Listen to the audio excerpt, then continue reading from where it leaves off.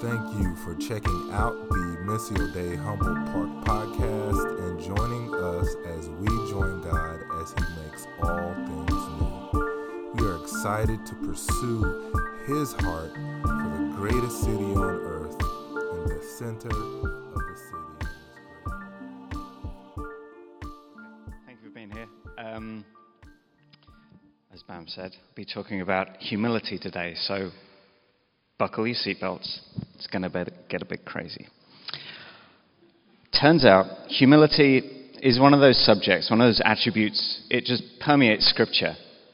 It's everywhere, from the first chapters of Genesis to the end of Revelation. So we could be here for a while, but I'll try and edit as I go. The first result, Adam and Eve. They sin in the garden. Their first sin, following the original sin, is to cover themselves. And it seems like an act of shame, but it's actually one of pride. It was the first layer of a barrier that humanity created between ourselves and God. The overarching story of the Bible is one of God trying again and again to reconnect with his people, to break down those walls of pride that we put up. From the world's perspective, humility is a synonym for weakness. In connecting with God, that's absolutely the correct posture. But when engaging with the world, humility does not mean the subjugation of ourselves. The world preaches self-actualization, exaltation, to use a biblical word, through success, through strength, through works. Revelation shows us the true victory. Chapter 5, verse 6. I saw a lamb, looking as if it had been slain, standing at the center of the throne. Humility enables us to flip the rules of the world on their head. And in doing so, we abdicate our pride and we put God back on his throne. The posture that allows us to receive God's love. Pride is something we grapple with every day of our lives. Me, right now. I have to talk, as Bam said, about being humble. It's a very potentially, it's a proud thing to do. I have to stand in front of you and talk uninterrupted for half an hour. You're not even allowed to interrupt. I mean, you can, but society would frown, I guarantee. It's a honey trap for my pride. I have to guard against the voice of my ego that would have me believe that because I've read a few books and not sounded like an idiot when I repeat my inherited opinions to the right people, that I deserve to be here. I know that sounds like false modesty, but think about it this way. I had no control that I was born white, male, middle class, in England in the 20th century, with access to clean water, medicine, a solid roof. I had loving parents. They took me to church. They gave me a Bible. They prayed with me. Observing my kids, I feel like 90% of their character was built in, ready to go before they were even born. All we're doing as parents is tinkering around the edges. God knit me together. God put me in that family, in that country, in that time. The fact that I'm standing here now is mostly because of God's blessings given to me through my wife, my family, our school, our church, you guys. Even and especially the intellect that I've been freely given, that's my banana skin. Imagining that even my intelligence is all down to me. Pride isn't taught. It's the result of that sinful urge to place ourselves at the center of the universe. One time, I'm glad he's not here. One time I told Paul, my son, to stop rocking on his stool. He was 4, maybe 5 years old. If you don't stop rocking, I said, I'm going to sit you on the floor. If you sit me on the floor, he said, I'll rock the whole house. Then you'll have to put me outside, and I'll rock the whole planet. Then you'll have to put me in space, and I'll rock the whole universe. You can't teach that. I had to write it down because it's just insane. Before we can find beauty and humility, we must dismantle our pride. We've got to take ourselves out from the center of the universe. So that's what I'm talking about, finding the beauty, which at first means understanding our pride.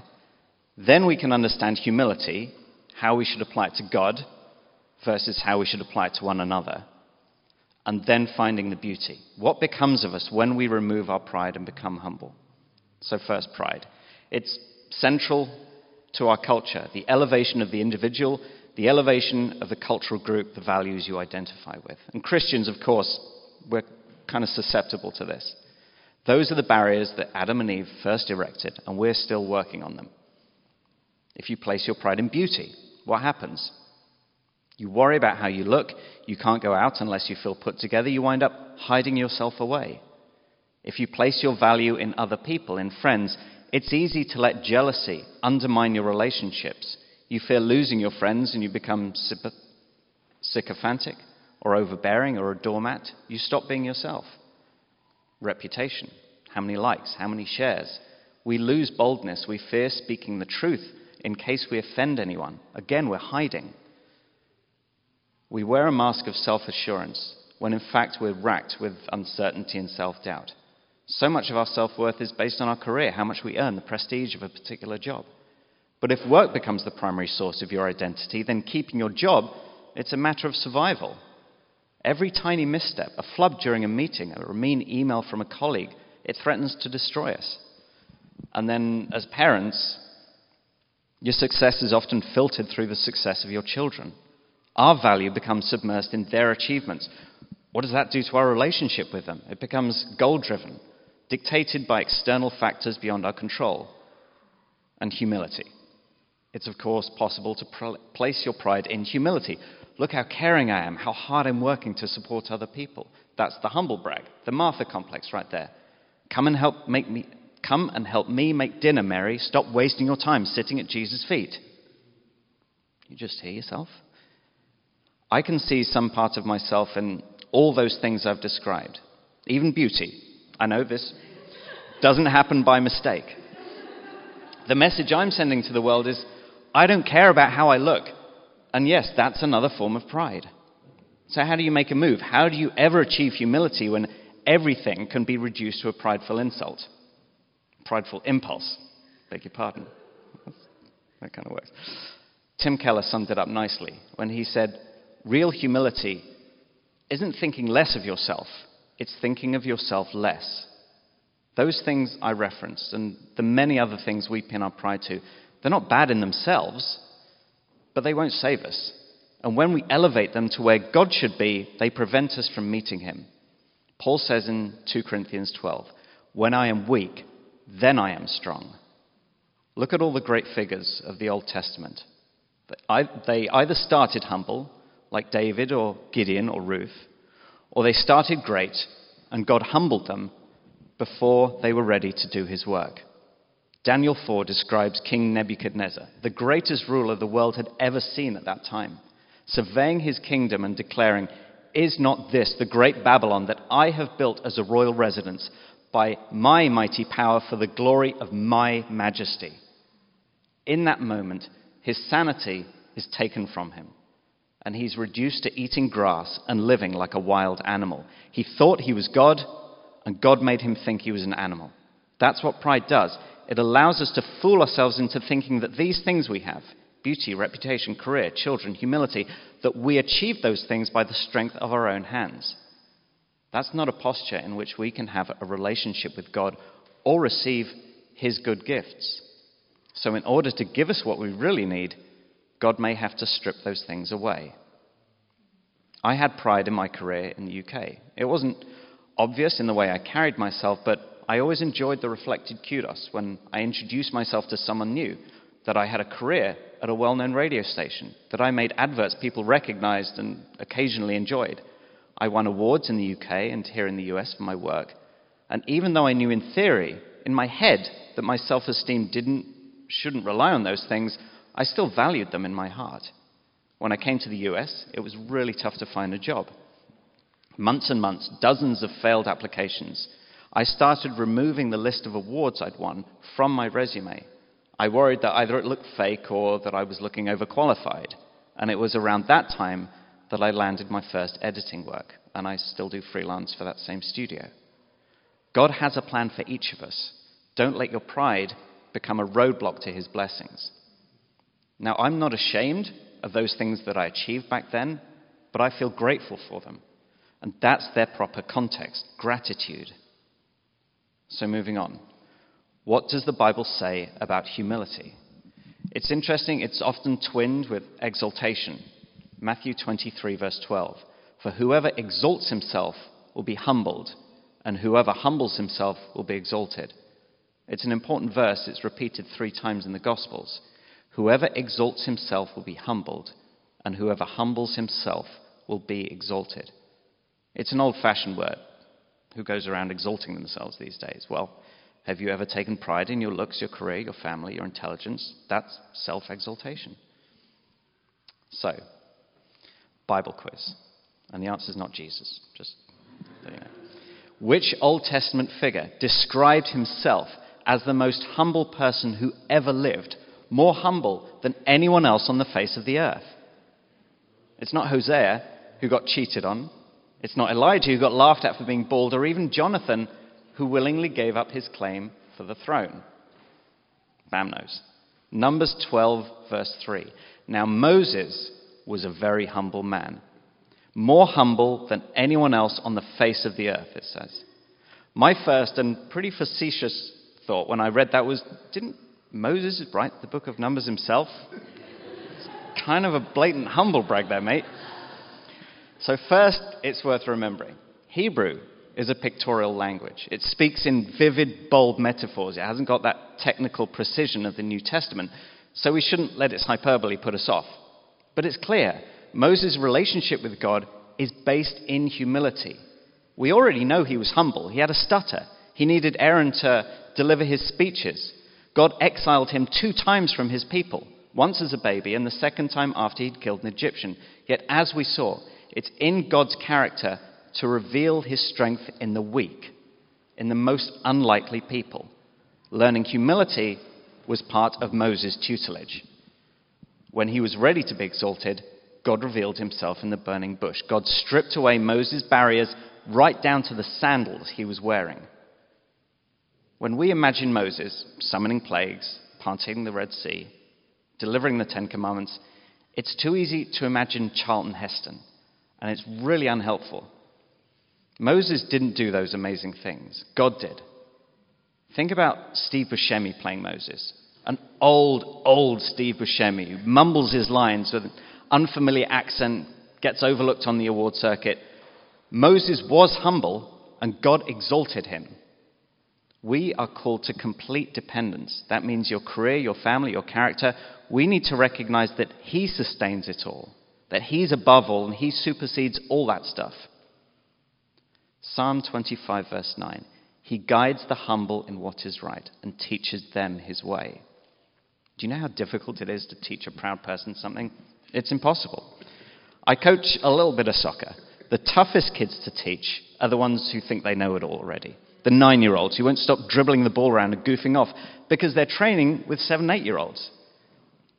Have you ever noticed that pride is often only based on a favorable comparison with someone else? You can imagine how difficult those kids' attitudes would be if they were training with 13-year-olds. Humble, meek, you bet they'd be. If God has a lesson for us, sometimes he has to wait until we've screwed up a few times before we're ready to listen, before we've acquired some humility. James 4, verse 6, he's quoting from the Psalms. God opposes the proud, but gives grace to the humble. Humility and fear are the appropriate starting points for our relationship with God. We don't deserve anything from God but his judgment. What's the world's attitude towards self-imposed humility? That's self-flagellation, the world says. You've worked hard, you earned it. No, you don't. Is there a mob outside waiting to beat us when we leave this church today? Are there vaccines available for us when we get sick? Can we wash our hands with soap before our next meal? Did we do any of that? The things we would take pride in count for nothing if it wasn't for God's provision and the work of those who came before us. Psalm 103, verse 2. Praise the Lord, my soul, and forget not all his benefits. A proud person can't praise the Lord. They don't need to. Pride won't allow it. You need humility to worship. No. But, says the world, you've worked hard to get where you are. Look at the people who aren't doing as well as you. That's not some fluke of circumstance. They just don't work as hard as you. They're not as smart as you. I'm not knocking hard work.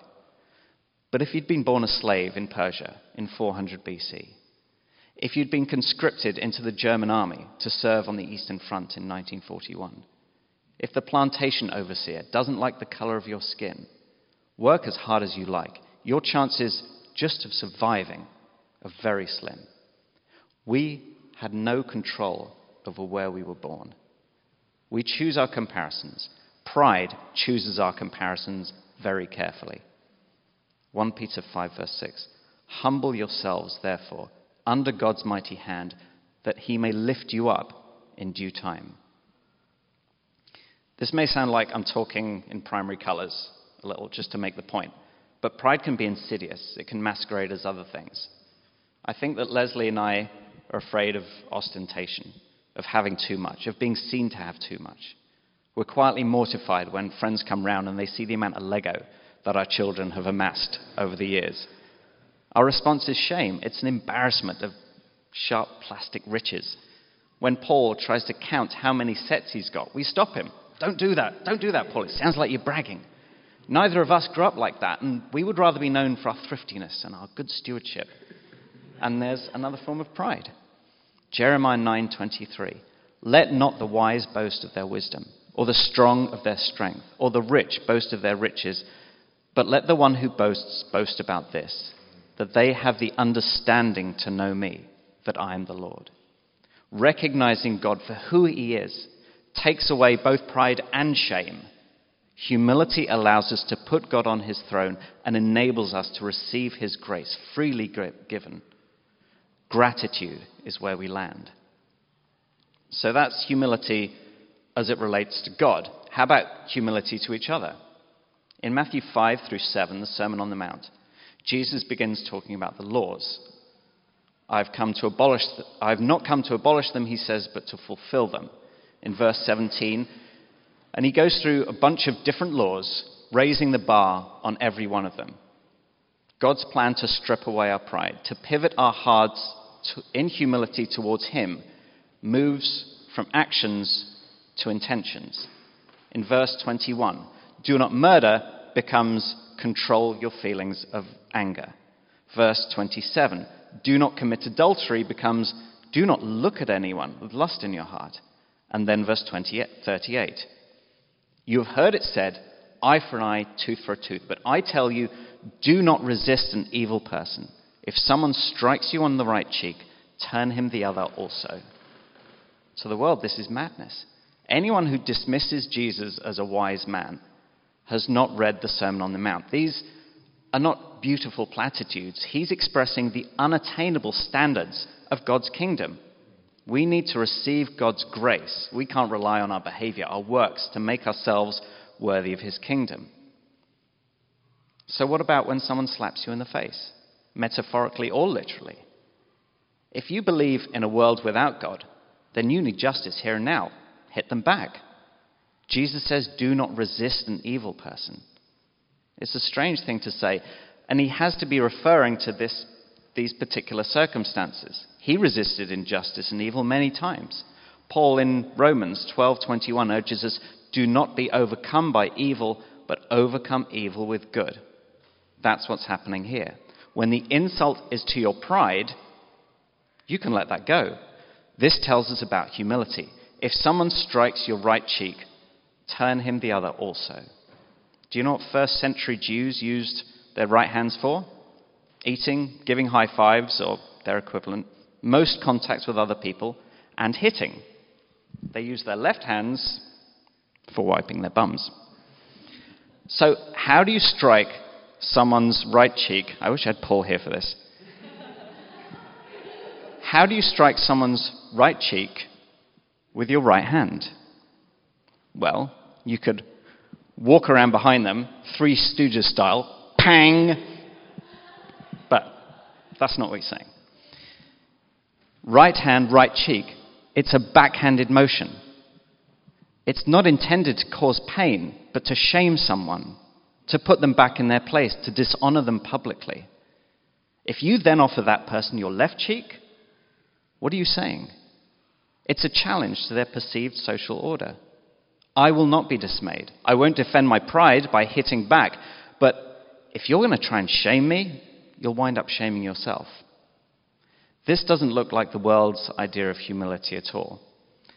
This is also different from the appropriate submissive humility to God. This is bold, I'm going to call out aggression for what it is humility.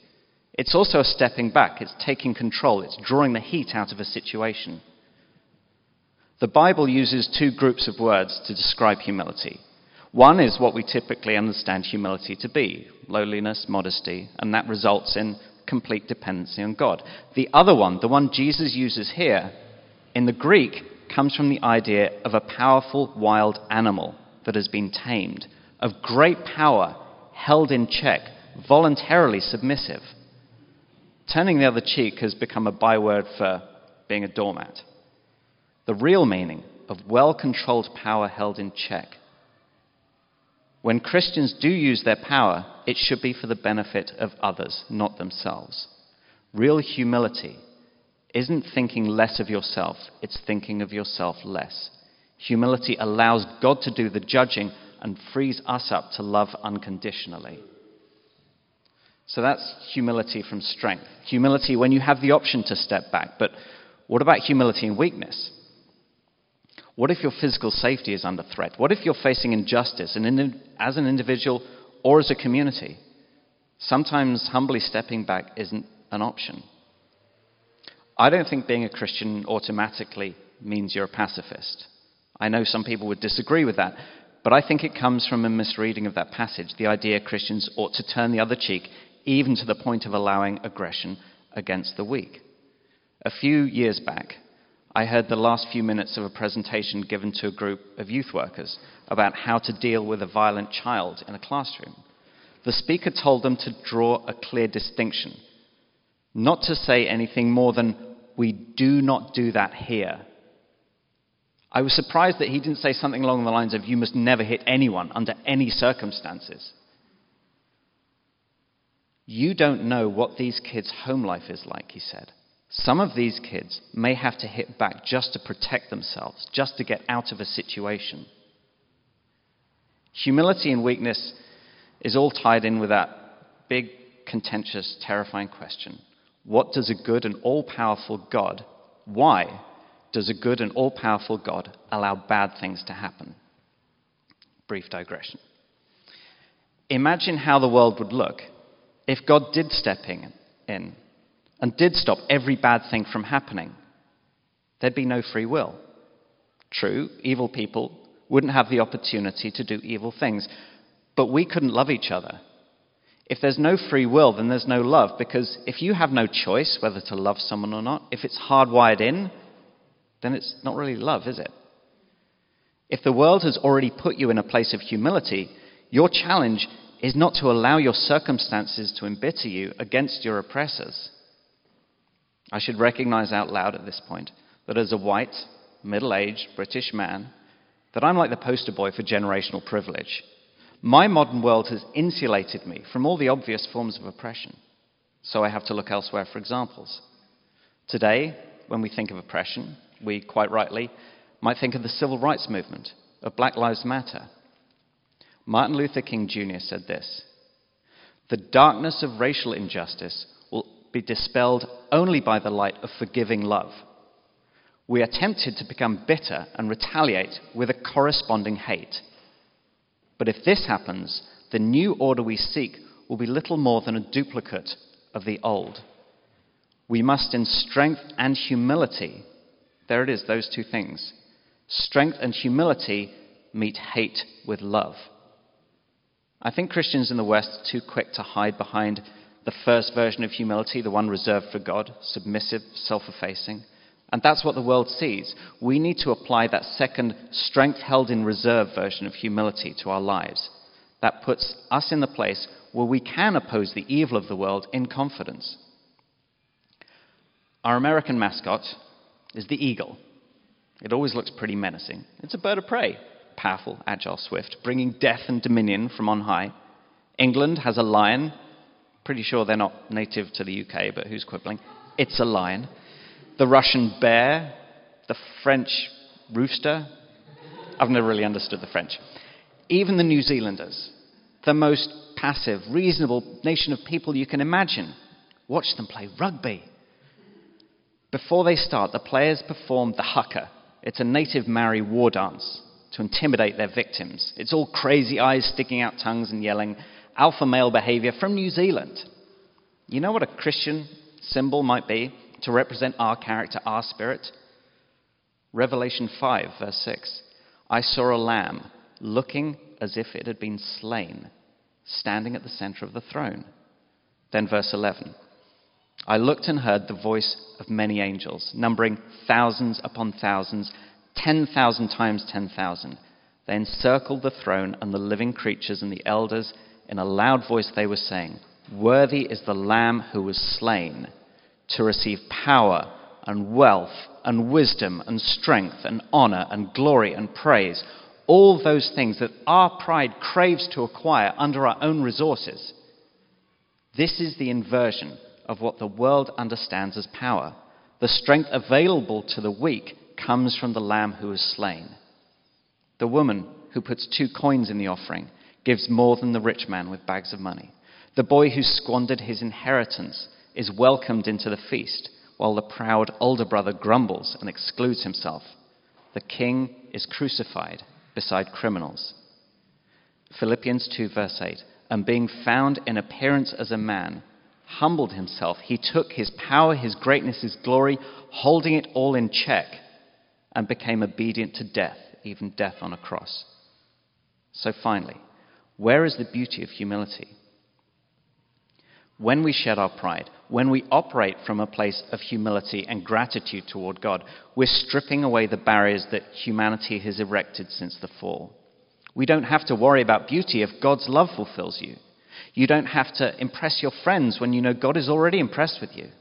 Your reputation with God was settled before your first good deed.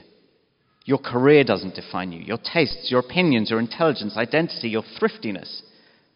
Those things are a result of God's love for you. Don't turn them into idols.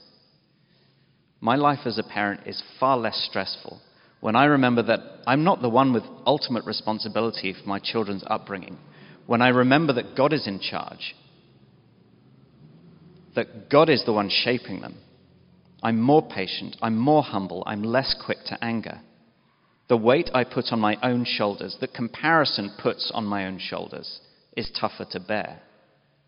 Take my yoke upon you, says Jesus in Matthew 11, and learn from me, for I am gentle and humble in heart, and you will find rest for your souls.